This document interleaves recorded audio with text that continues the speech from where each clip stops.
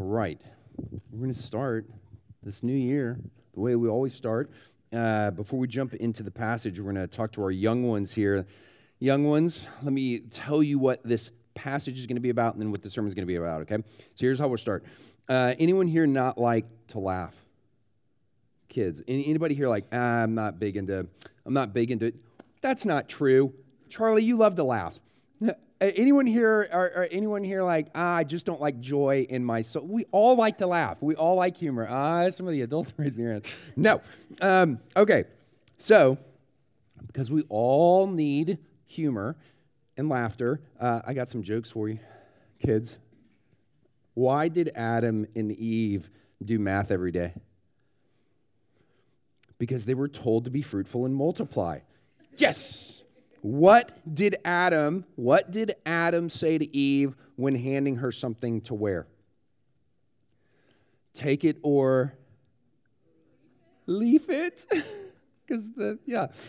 I bet y'all can get this one. What did pirates call Noah's boat? The Ark. Okay, how about this one? This is almost like a riddle. Where was Solomon's temple located? Where was Solomon's temple located? Where was it? Where was Solomon's temple? Old Testament. Solomon's temple was on the side of his head. Right there. How about this one? Let's go New Testament. Ready? Okay.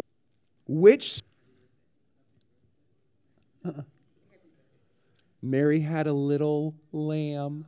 Aww. Considered the most religious type of cheese. Because it's holy. There you go. Okay, last one. What kind of boats do Christians like? Close. We do like the Ark, yes. And what other kind of boats do Christians like? Woo, fellowship. Anyone have another one? Worship. Discipleship. Yeah, okay. Y'all don't like my dad? I didn't write my own material, y'all. Okay, y'all, kids, dad jokes. Like they call these things dad jokes. Like they're absurd, right? And so is the person who's telling the jokes. Like you're being absurd. I'm absurd. Okay, it's good to laugh at stuff that is absurd. And sometimes you kids, sometimes y'all are very absurd. And it's okay to laugh at yourself when you are absurd. Let's say like you make a mistake. It's okay to laugh at yourself. Like let's say you fail at something. It's actually okay to laugh at yourself. Why? Because you're not perfect. Only God is perfect. You're not perfect. You're going to make mistakes. You're going to fail. And with God, there is forgiveness. You know what else is absurd? You know what else you can laugh at? You can laugh at sad stuff, which sounds absurd. But you can. Like, you can be sad, and you can also laugh at sad stuff. You can even laugh at the saddest stuff like death. You can laugh at evil. And it's not because those things are funny. Death isn't funny like a joke. Sad stuff's not funny like a joke. Evil's not funny like a joke. So why can you laugh at those things? Because they're absurd too. And because in the end, when Jesus comes back, everything sad will become untrue. Because in the end, when Jesus comes back, kids, did you know there's no more crying? There's no more sadness. There's no more sin. There's no more death. There's no more evil. There is only joy and laughter and goodness with Jesus forever. Why? How? Come on, kids. Why? How is that possible? How is it possible that everything sad one day is gonna come untrue? That everything one day is only going to be joy and laughter. How? How is that possible? Jesus, y'all, that's always, that's what I'm going to say. And that's the right answer, because Jesus, who had all the joy of heaven, he came down. This is what we just talked about all Christmas. He came down and he took all of your sadness on himself. He took all of your sin on himself. He took all evil on himself on that cross, and he did it to beat it. And he beat it. And he did it in order to give you everlasting life and joy. And that's what we're going to be talking about today is how we need to have and how we can have this awesome joy. And today it's this intro into the book of Romans. We're going to be in Romans this whole spring, and we're going to start next Sunday. But this is what happens to Paul. What we're about to read. Someone just showed me in the middle of worship. Look at the length of this passage. I know it's not a joke. Yes, you're welcome. The Word of God. Like, here we go. But you're going to be. This thing flows. It flows really well. It's just one story. And this is what happens to Paul right before he writes Romans. So this is important context. In the scripture this morning, it's a long passage, yes, but it's probably the funniest passage in the Bible. And it's full of good humor and bad humor. And that's important to know as we jump into it. So please stand. Please stand for the reading of God's word. Let me make sure I've got what I need. Yes. Okay. And Paul entered the synagogue, and for 3 months, little context, he is in Ephesus here. But when some became stubborn and continued in unbelief, speaking evil of the way before the congregation, he withdrew from them.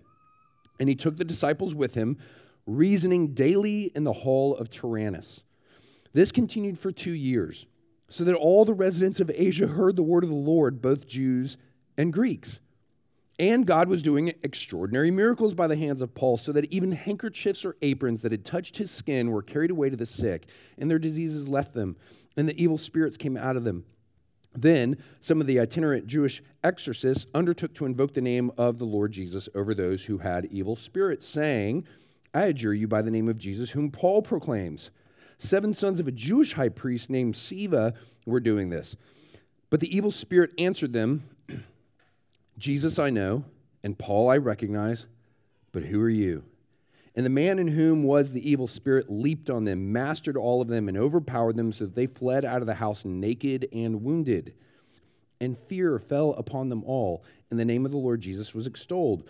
Also many of those who were now believers came, confessing and divulging their practices. And a number of those who had practiced magic arts brought their books together and burned them in the sight of all.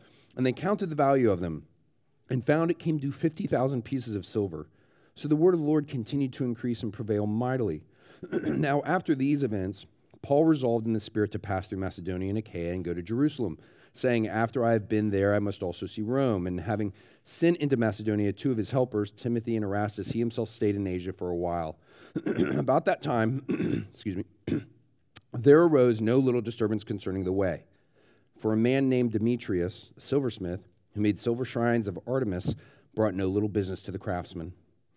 These he gathered together with the workmen in similar trades and said, men, you know that from this business we have our wealth, and you see and hear that not only in Ephesus, but in almost all of Asia, this Paul has... And there is danger not only that this trade of ours may come into disrepute, but also that the temple of the great goddess Artemis may be counted as nothing, and that she may even be deposed from her magnificence. She whom all Asia and the world worship. When they heard this story, they were enraged and were crying out, great is Artemis of the Ephesians. So the city was filled with confusion, and they rushed together into the theater, dragging with them Gaius and Aristarchus, Macedonians who were Paul's companions in travel. But when Paul wished to go in among the crowd, the disciples would not let him. And even some of the Asiarchs, who were friends of his, sent to him and were urging him not to venture into the theater. Now some cried out one thing, some another, for the assembly was in confusion, and most of them did not know why they had come together. Some of the crowd prompted Alexander, whom the Jews had put forward, and Alexander, motioning with his, cried out with one voice, great is Artemis of the Ephesians. And when the town clerk had quieted the crowd, he said, men of Ephesus, who is there that does not know that the city of the Ephesians is temple keeper of the great Artemis and of the sacred stone that fell from the sky? Seeing then that these things cannot be denied, you ought to be quiet and do nothing rash. For you have brought these men here who are neither sacrilegious nor blasphemers of our goddess. If therefore Demetrius and the craftsmen with him have a complaint against anyone, the courts are open, and there are proconsuls. Let them bring charges against one another. But if you seek anything further, it shall be settled in the regular assembly. For we really are in danger of being charged with rioting today, since there is no cause that we can give to justify this commotion. And when he had said these, be seated. Okay, Mark Twain, great American author, once said that explaining humor is a lot like dissecting a frog. You learn a lot in the process, but in the end, you kill it. Yeah, but not always. So if you're sitting there thinking, hey, I don't get it, what's so funny about this passage? I'm going to explain it. So here we go. Let's set the scene. Paul's in Ephesus. It's a coastal city.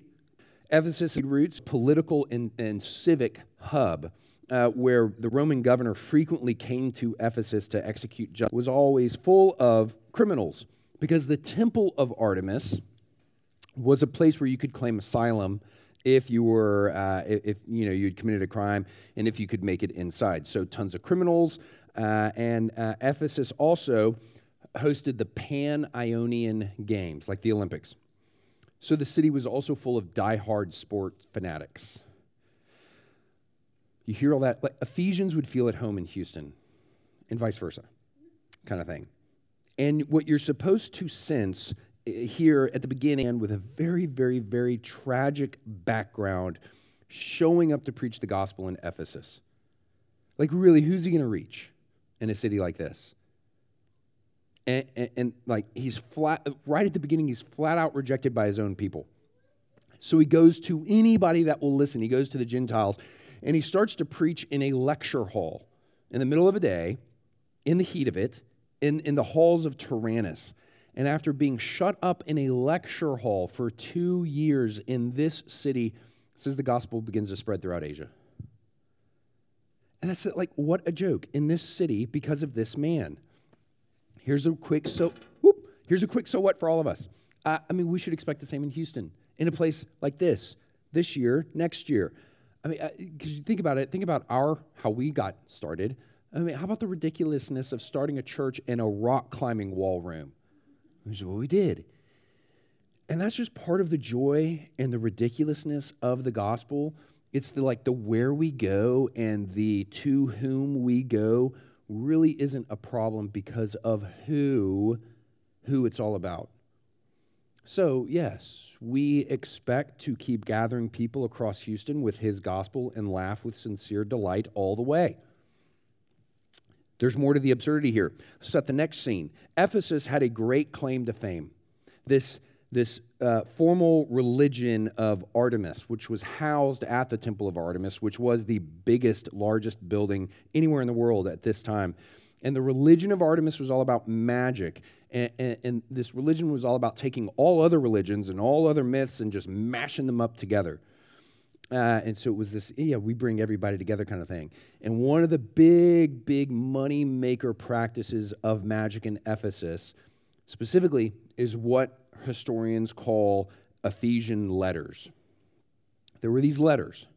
You could buy these leather parchments that had set prayers and incantations on them. They had blessings. They had hexes that you could read them out loud in your home, or you could just hang it on the wall of your home. And you keep it in your pocket, and they worked like talismans, warding off bad stuff.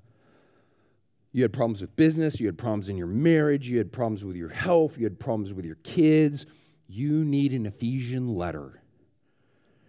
And they weren't cheap, but life is hard, and you need some insurance and assurance. And God's response to all of that is to use handkerchiefs and aprons, which were made of leather back in the days before we had, tissue and plastic. They were made, so God used pieces of leather, these handkerchiefs and aprons that had touched Paul, and they were taken to the sick, and the sick were cured. They were healed.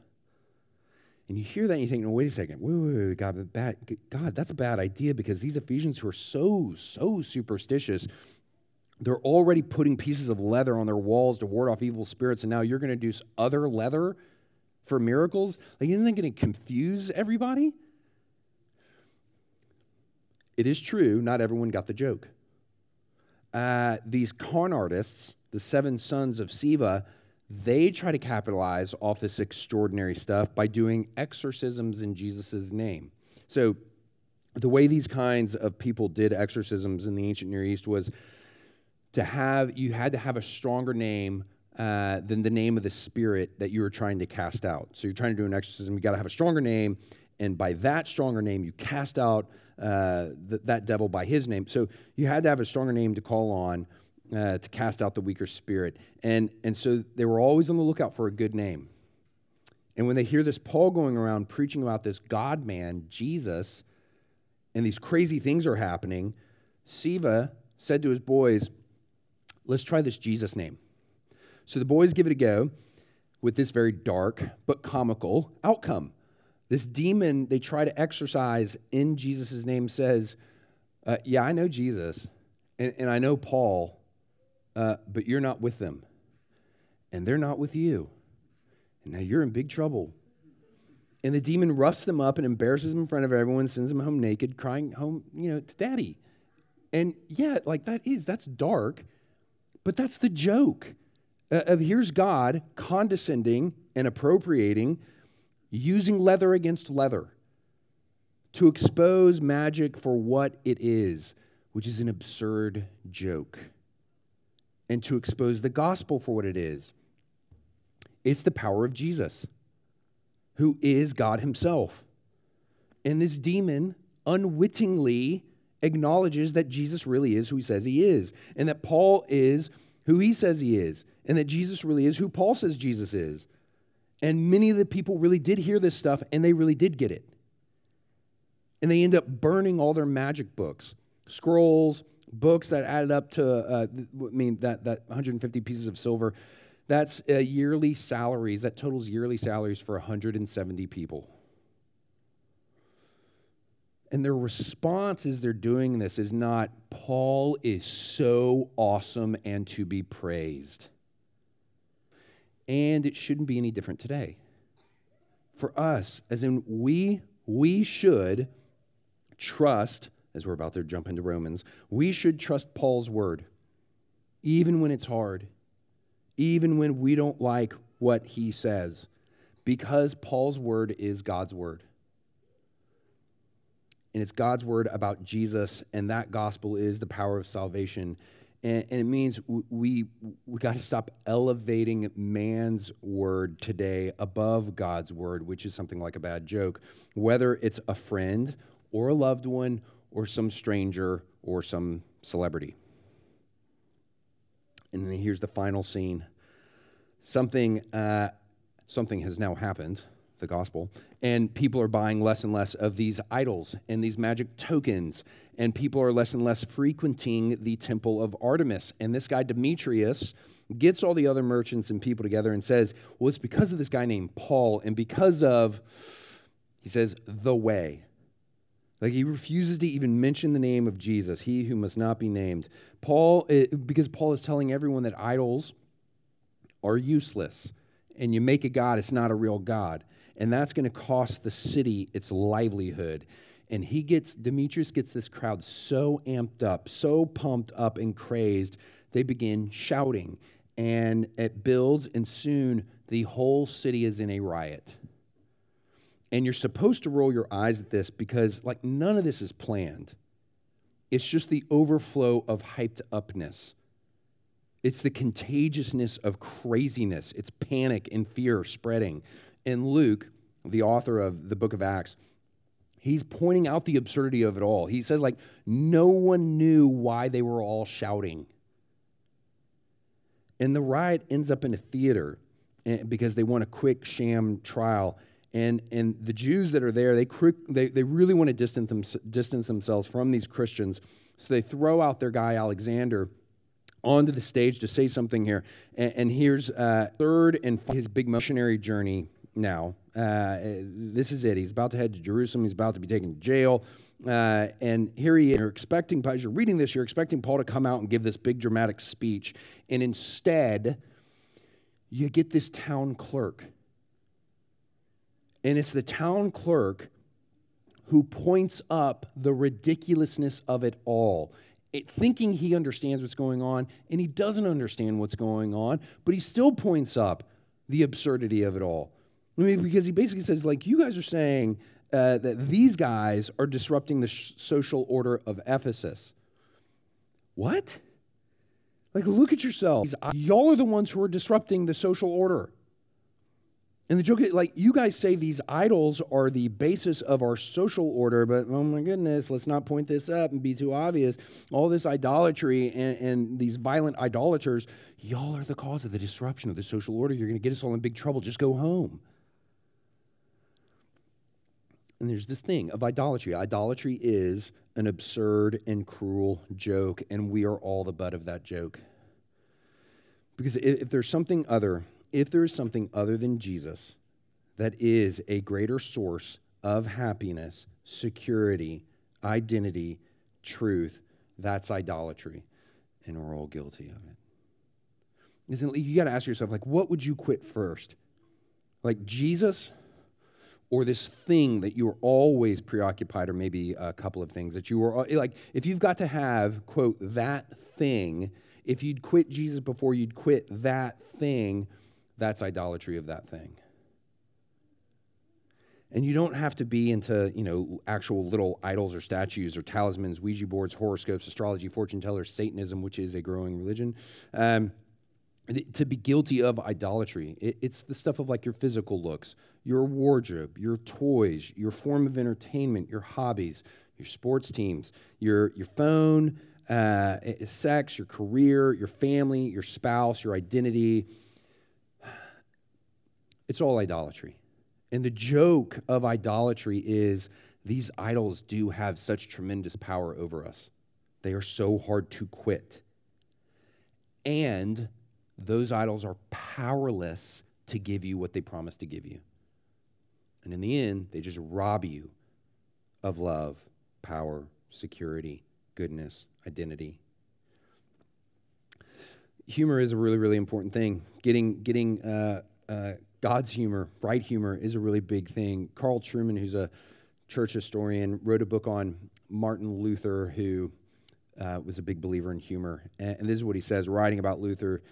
Trueman says, humor often plays on the absurd, and Luther knew that this fallen world was not as it was designed to be and was thus absurd and futile in a most significant and powerful way. Thus he knew that life is tragic. It is full of sound and fury. It is marked by pain and frustration. The strength of youth must eventually fade into the weakness of old age and finally end in the grave. We believe ourselves to be, this is classic Truman. We believe ourselves to be special, to be transcendent, to be unique and irreplaceable. And yet the one great lesson that everyone must ultimately learn in life is that they are none of those things. However much we want to be true, however much we want them to be true, and however much we do things to trick ourselves into believing our own propaganda, we are fallen, finite, and mortal. We are not God. And because God is and has acted, because in incarnation, word, and sacrament, he has revealed and given himself and has thus pointed to the true meaning of life, our own pretensions to greatness are shown to be nothing but the perilous grandstanding of the absurdly pompous and the pompously absurd. Yeah, okay. And that's not the end of the story.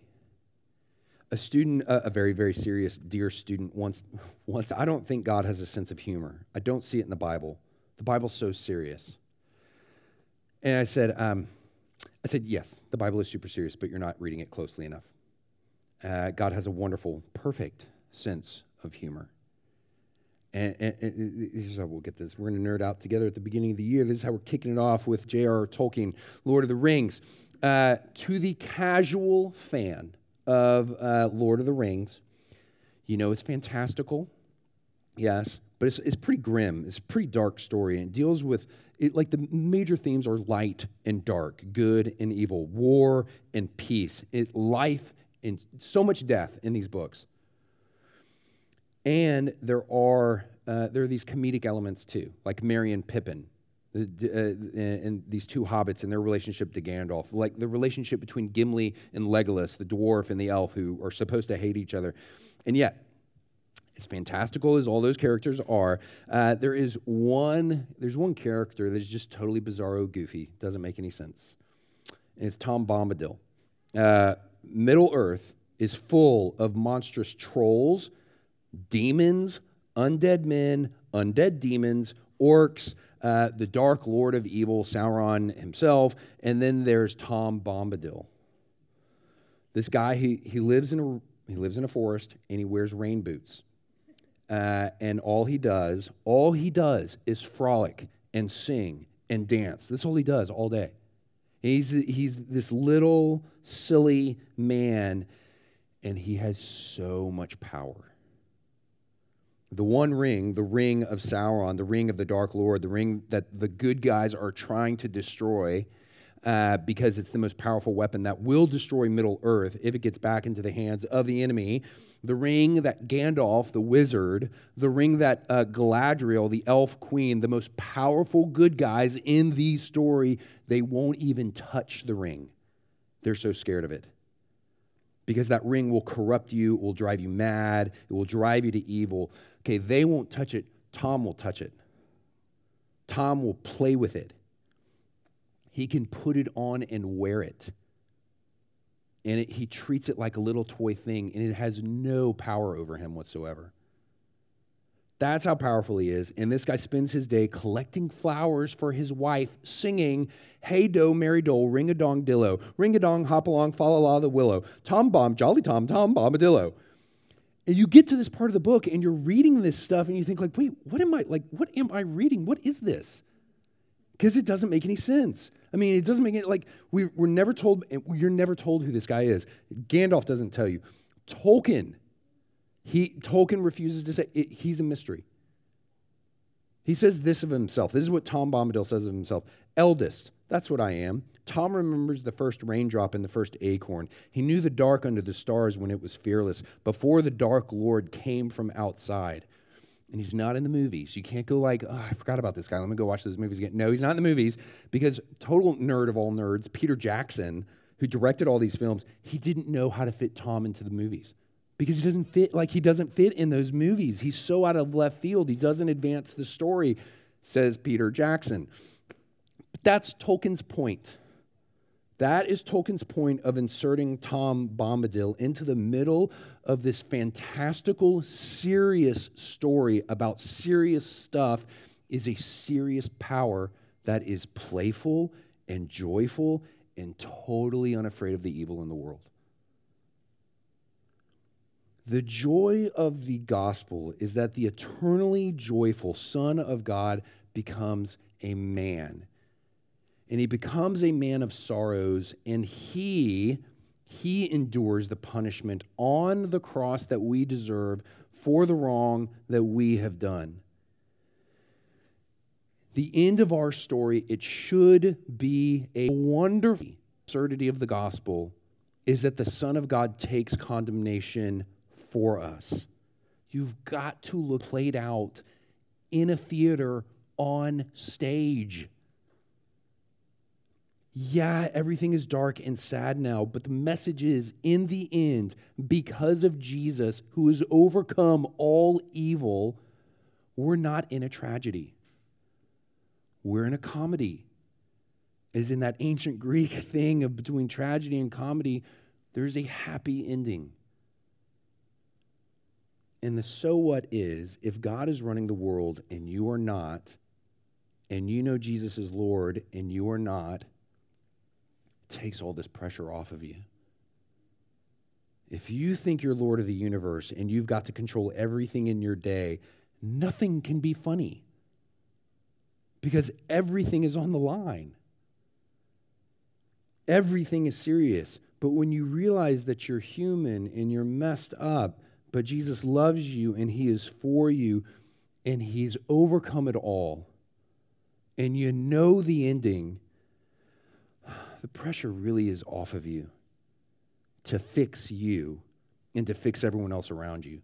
And you really can stop taking yourself so seriously. You can laugh at yourself. Your cynicism can turn into delight, and your sorrow, you really can have joy in the midst of it. That gospel will get you through today and tomorrow, and it's going to get you through this year. To the very end, come what may, with a smile and a grin on your face. Isn't like, I know it's a sad time. I know it's a hard life. Laughing and weeping, they do go together. Laughter is not meant to be a numbing mechanism, and laughter is not a way to ignore the brokenness of this world, but at the center of history is a cross. And we are saved by the loss of Jesus, but his loss leads to resurrection and life eternal that's full of joy. Even in the face of the darkest tragedy, death itself, you can weep and you can laugh. Not laugh with death like it's a friend. It's not. It's an enemy. Not laugh at death like it's funny. It's not. It's a curse. Not laugh in spite of death, like look on the brighter side. In this life, there is no brighter side to death. The gospel of Jesus says, laugh in death's face because Jesus has beaten death, and because he wins, we will too. Here it is. We're jumping into our series on the book of Romans next Sunday, and we tend to think that Romans is intimidating and it is scary because it is so much theology. This is why this right here is helpful context for Romans, because Paul writes Romans right after this. And part of how we need to approach Romans is seeing Paul point up the absurdity of evil and the devil and death and sin and everything that sets itself up in opposition to Jesus. Isn't it like, yes, the world thinks that Jesus is a joke. The world thinks that the gospel about a crucified Savior is a joke. And Paul is not ashamed to hold out that gospel to anybody who wants it. This is Romans in a verse, 1:16. I am not ashamed of the gospel because it is the power of God for salvation to everyone who believes. Let's pray. Father, we thank you. We thank you for your awesome and perfect humor. And in a dark world, we need to remember and be reminded of on the one hand, the absurdity of the gospel, but how good it is, Father, that you have come for sinners, and you have done it through the death of your Son. It sounds like failure. It's not. It's victory. And we thank you for the victory of the cross and the resurrection of our Lord and Savior. And we pray that in the midst of a very hard and very sad and very troubling world, that you would also give us joy. And you would give us laughter as we run to our Lord and Savior in prayer and in your word and in fellowship together and in our worship, remembering that you've done it and you're coming back soon. We pray this in Christ's name. Amen.